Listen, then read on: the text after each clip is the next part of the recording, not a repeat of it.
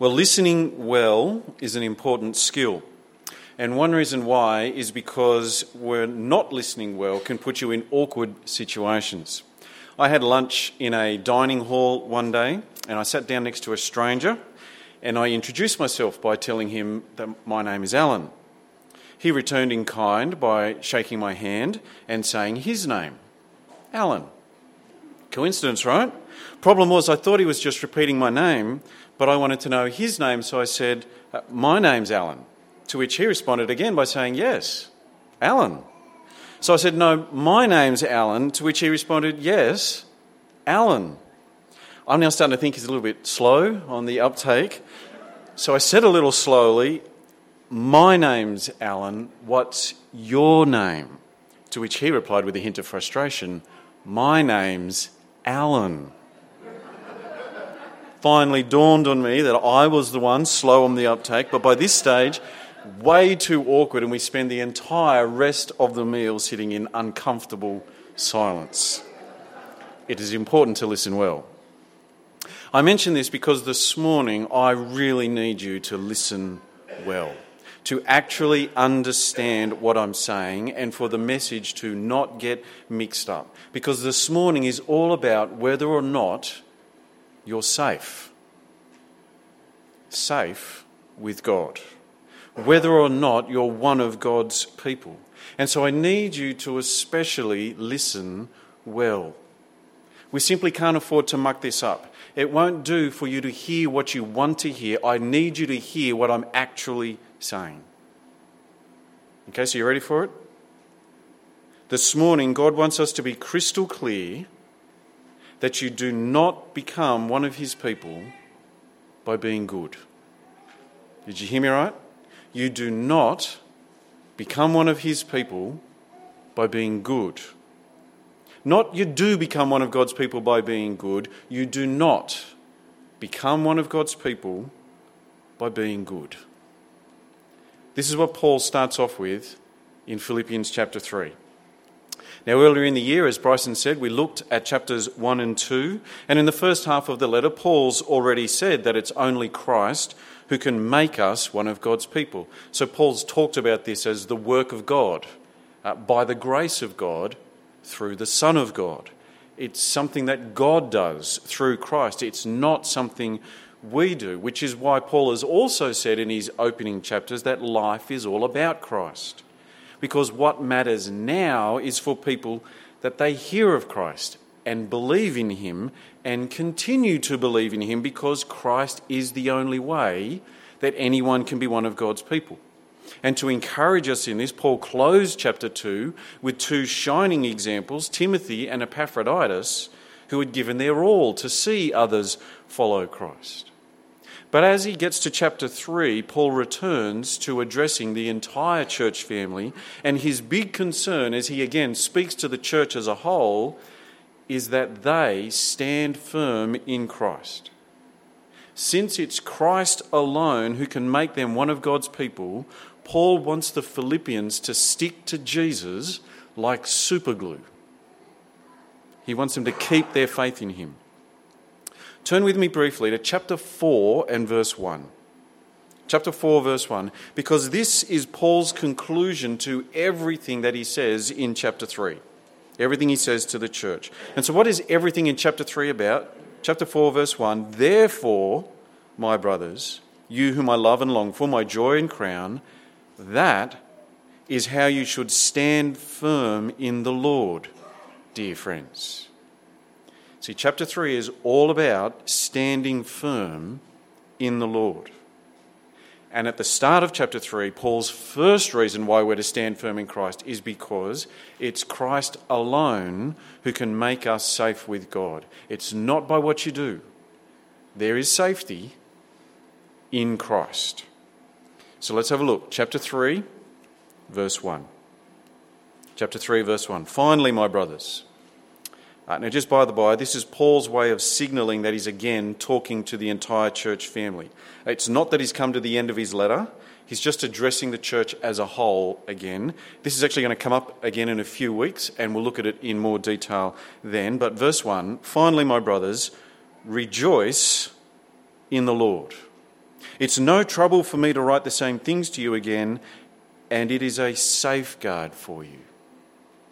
So they're to rejoice in the Lord because that'll keep them safe. It'll be a safeguard for them. Now, we'll come back to that in a bit. Why, though, do they need to be kept safe? What are they in danger of? It's because there are other people out there who are on the attack. And so the Philippians are to watch out for them. To stay safe in Christ, they are to reject these other people. Verse 2. Watch out for those dogs, those men who do evil, those mutilators of the flesh. Paul's not mincing his words here, is he? We're coming into the Christmas season. This is hardly one of those Bible verses you find on Christmas cards, is it? And what is it that's so terrible about these guys? Well, from verse 3, we discover that it's that they're saying that you can make yourself one of God's people. You don't need any help. You don't need Jesus. You can do it on your own. But this teaching is so dangerous because we're talking about how to become one of God's people. This is the difference between being welcomed into the new creation or being sent to hell. This is about being safe with God. And these other guys are saying, you can do that on your own. But it's not true. And so Paul says, watch out for them. Verse 2 again, watch out for those dogs, those men who do evil, those mutilators of the flesh. For it is we who are the circumcision, we who worship by the Spirit of God, who glory in Christ Jesus, and who put no confidence in the flesh. See, Paul's saying, we're the ones who are the people of God. We're the ones who actually worship God because we're the ones who glory in Christ. We look to Jesus to make us one of God's people, and he alone can do that. These other guys, they glory in themselves. Or as Paul puts it, they put their confidence in the flesh. They think that they're the people of God because of who they are and what they do. These other guys were most likely Jewish. We get that from the talk of circumcision. Circumcision was a key Old Testament symbol. It symbolised that you were one of God's people. And these Jews were claiming that because they're circumcised, because they keep the Old Testament law, that makes them the people of God. Their confidence is in themselves, in who they are, in what they do, in their flesh. They think they've made themselves safe with God. So you have this Jewish group back in Paul's day, but there's still groups like that around today, including here in Dubbo. People who will teach that being one of God's people is based on what you do. So you've got the JWs and the Mormons who will come knocking on your door, and their message is that you can get into heaven by being good. Don't fall for their lies. They're not Christian. But this kind of lie is alive and well even in mainstream Christianity. So you might have heard things like, because so-and-so was baptised, well, that means they're going to heaven. Or to be safe with God, you've got to have the Lord's Supper, or you have to speak in tongues, or you have to keep the 10 Commandments. What all these ideas have in common is that there are things you have to do to make yourself safe with God. It's up to you to make yourself one of God's people. And Paul says, if anyone teaches these sorts of things, watch out for them. Steer clear of them. Reject them. Because, as he says in verse 3, it's those who glory in Christ who are the people of God. Those who glory in Christ, who actually worship God, because it's only Christ who can bring us safely to God. We're a little bit like the person that's drowning in the surf, caught in a rip, flapping about helplessly. I hope you've never had this. Running out of energy, starting to swallow water, when along comes a lifeguard swimming up beside us. Now, the best thing for us to do is go limp and let the lifeguard do all the work. If in our panic we try and grab onto the lifeguard to keep ourselves safe, we'll probably just end up drowning the both of us. Instead, we're to just listen to the lifeguard. You can imagine the lifeguard saying things like, just trust me, listen to me, keep your eyes on me. Don't look at the waves, don't look at the thunderclouds, just keep your eyes on me. Focus on me. I'll save you. That's what it's like for anyone to be safe with God. All of our attention has got to be fixed on Christ, trusting Him to save us, depending on Him to bring us safely to God. Not trying to save ourselves, but relying on Christ to make us one of God's people. It's like Jesus is saying to us, just trust me. Listen to me. Keep your eyes on me. Don't look away. Don't listen to those other people who are saying you can save yourself. Don't get fooled into thinking that you're okay on your own. Just keep your eyes on me. Focus on me. I'll save you. I'll make you one of God's people. Which is why, back in verse 1, Paul commands us to rejoice in the Lord. Because rejoicing in the Lord puts all your attention on Jesus. When you're rejoicing in the Lord, you're acknowledging that it's Christ who brought you to God. And so rejoicing in the Lord stops you from boasting in yourself. Rejoicing in Christ stops you from thinking you can save yourself. This is why rejoicing in the Lord is a safeguard for us, because it keeps us standing firm in Christ as the one who makes us the people of God. And so we're to rejoice in the Lord, because you cannot make yourself one of God's people. And Paul should know this, because he tried. And he gave it a much better shot than any one of us could ever muster.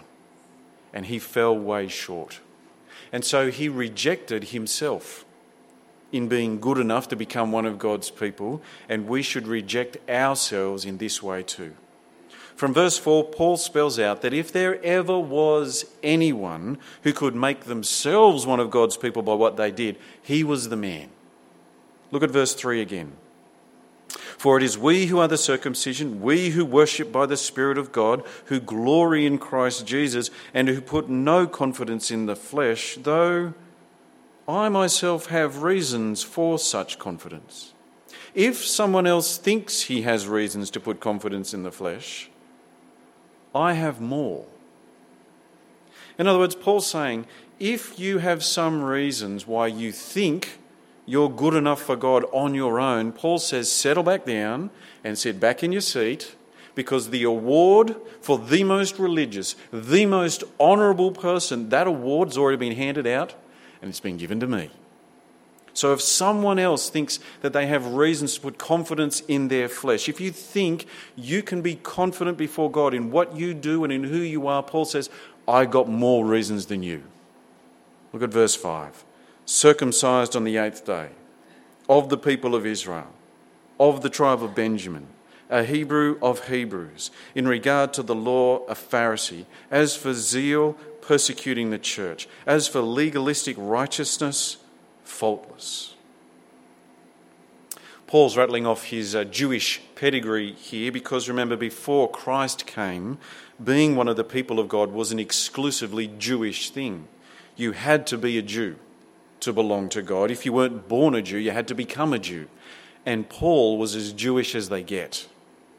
Born from Jewish parents, circumcised on the 8th day, exactly according to God's law. He was of the people of Israel, a descendant of Abraham, the father of the Jewish nation. But better than that, Paul was also of the tribe of Benjamin. Originally there were 12 tribes of Israel, but only 3 remained intact over the centuries, and Benjamin was one of those 3 pure-blood tribes. And he was a Hebrew of Hebrews. It's probably a reference to Paul being able to speak the Jewish language. Not all the Jews back then could speak Hebrew, but Paul could. And in regard to the law, he was a Pharisee. At the time of Paul, the Jews had the written law, so your Old Testament scriptures, but they also had the oral law, the traditions of the elders passed down. Not everyone paid much attention to the oral law but the Pharisees did. They kept both the written and the oral law. And Paul was energetic in his comprehensive law keeping. As he says in verse 6, as to zeal, a persecutor of the church. When Christians first started popping up, there was talk that they were anti-God's law, and so Paul went out of his way to persecute them. And so he ends verse 6 by saying that as to righteousness under the law, he was faultless. In other words, there was nothing more he could do under God's law. He was the most Jewish, most obedient guy you could think of. Now, we can't rack up a list as impressive as Paul's. But plenty of people try. Plenty of people think that they can impress God with how obedient they are or with how good or religious they are. Plenty of people think that they can make themselves one of God's people by what they do. So, I've never murdered anyone. I pay my taxes. I volunteer in the community. I give to charities. I've got one of those sponsor kids from Compassion.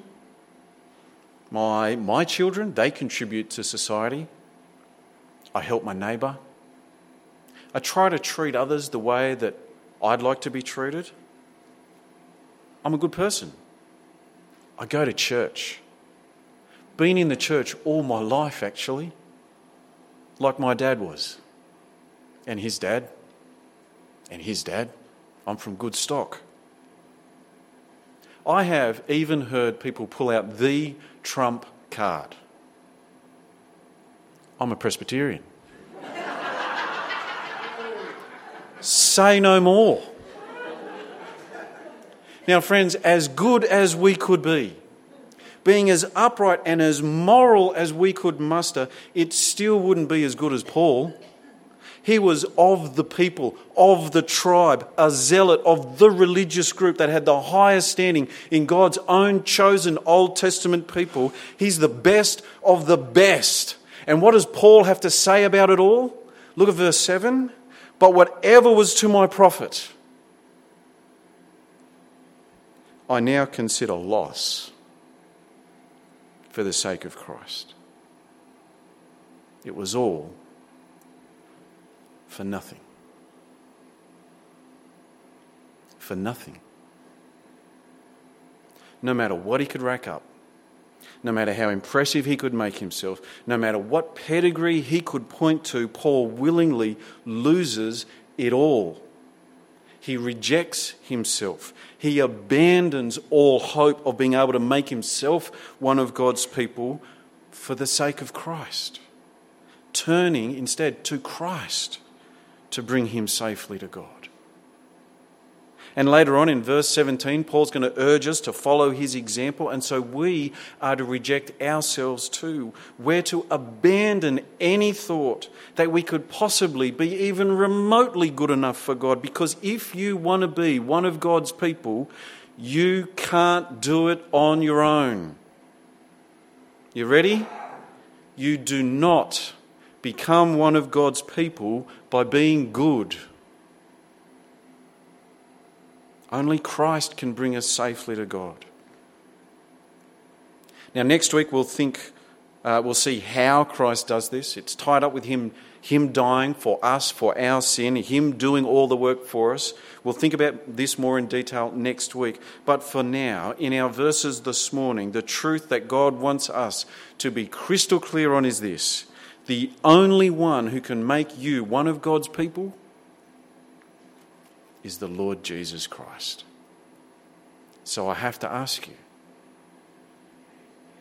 are you safe? Are you safe with God? Are you relying on Christ to make you one of God's people, or are you still trying to make it on your own? Trying to impress God with your good life? You know, the good things you've done, they'll outweigh the bad things. And so when it comes to you and God, you'll be right. No, you won't. No, you won't. Because belonging to God, being counted as one of his people, getting into heaven, receiving eternal life, you don't get it by behaving yourself or by leading a good life. You can't earn it by being a moral person or an upright person or a church-going person or a nice person, because you do not become one of God's people by being good.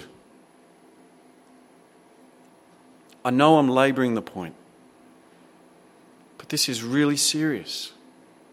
If you were to front up before God on the judgment day and start prattling on about how many times you went to church, or to try and tell God about the good life you've lived and how you tried to live by the golden rule, Paul knows that if you were to try this, God would shut you up, thunder against you, and send you to hell.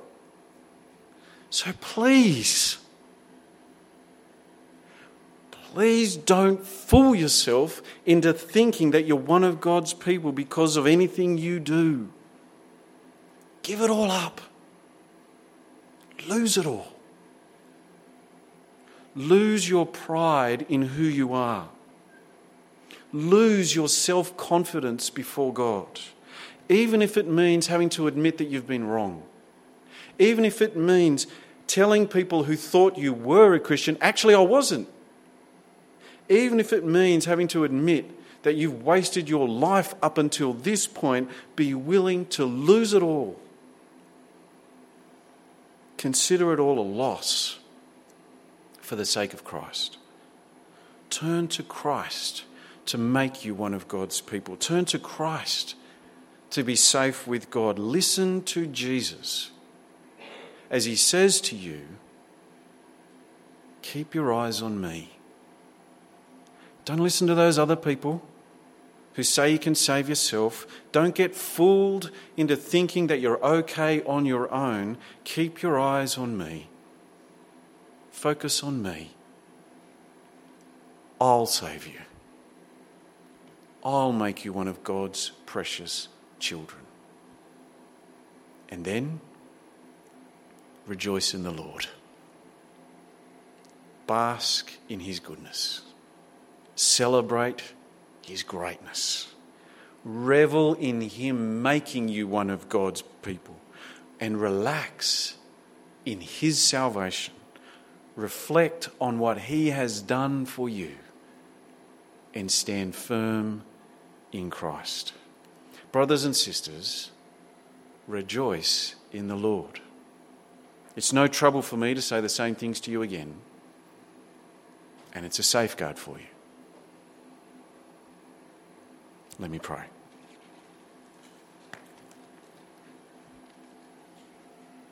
Heavenly Father, thank you so much for Jesus. Thank you for our Lord. Thank you that He has made us your people. Father, we want to be the people that rejoice in Him and have no confidence in ourselves, but all our boasting and all our glorying, all our confidence in Christ Jesus. And Father, for any that are here this morning that do not yet glory in your Son and trust Him, Father, please help them to see that it's only in Jesus that we can belong to you. Father, thank you so much for giving us your Son. And we pray that today, as always, we would stand firm in him and rejoice in his name. Amen.